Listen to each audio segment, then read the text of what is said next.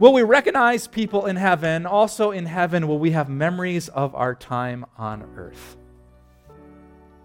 Revelation 7, so when John gets this glimpse of heaven, he says, I looked, and there before me was a great multitude that no one could count from every nation, tribe, people, and language. Now, how did John know they were from different tribes and peoples? They had to have some appearance to them, right? So one would think that we're still ourselves in heaven. How does that look when we're a spirit without a body? I have no clue how that's all going to work out. First Thessalonians chapter 4 says that at least when Jesus returns, we're going to be caught up with Christians who've already died in faith. This is 1 Thessalonians 4, verse 14. We believe that Jesus died and rose again, and we believe that God will bring with Jesus those who have fallen asleep in him. The Lord himself will come down, the dead in Christ will rise, and we will be caught up together with them in the clouds to meet the Lord in the air, and we will be with the Lord forever. So I think the answer to that question is yes, we will recognize Christians in heaven. Second question, in heaven, will we have memories of our time on earth? Well, we know, same part of the Bible, Revelation chapter 7.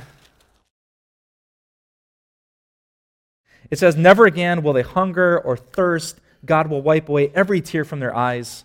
Revelation 7, verse 17. So there couldn't be any memories that make us sad, or heaven won't be heaven, right? There couldn't be any heartbroken, grief, sadness.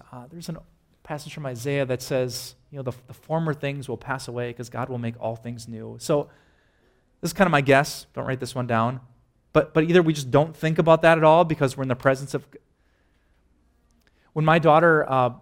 stream of consciousness answer here. Did you pick that up yet? When my daughter Brooklyn was born, I did not think about my credit card debt. I saw something so beautiful that it totally consumed my thoughts. So I don't know, when you see God, do you think a lot about? Remember my 8th grade basketball year, Jesus? I'm sure it's just so glorious and good, your heart just explodes with joy. Or maybe God helps you see his wisdom through all the ups and downs, and you come to be grateful for every day you went through.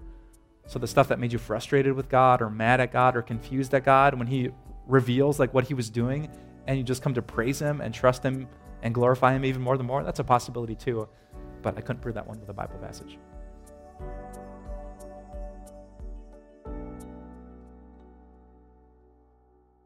Hey everyone, Pastor Mike here with Time of Grace. Thank you so much for checking out our podcast, and we'd love for this podcast to be a blessing to you in the days to come.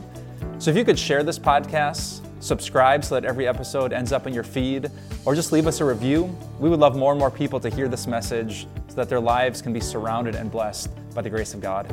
Thanks again, and have a wonderful day.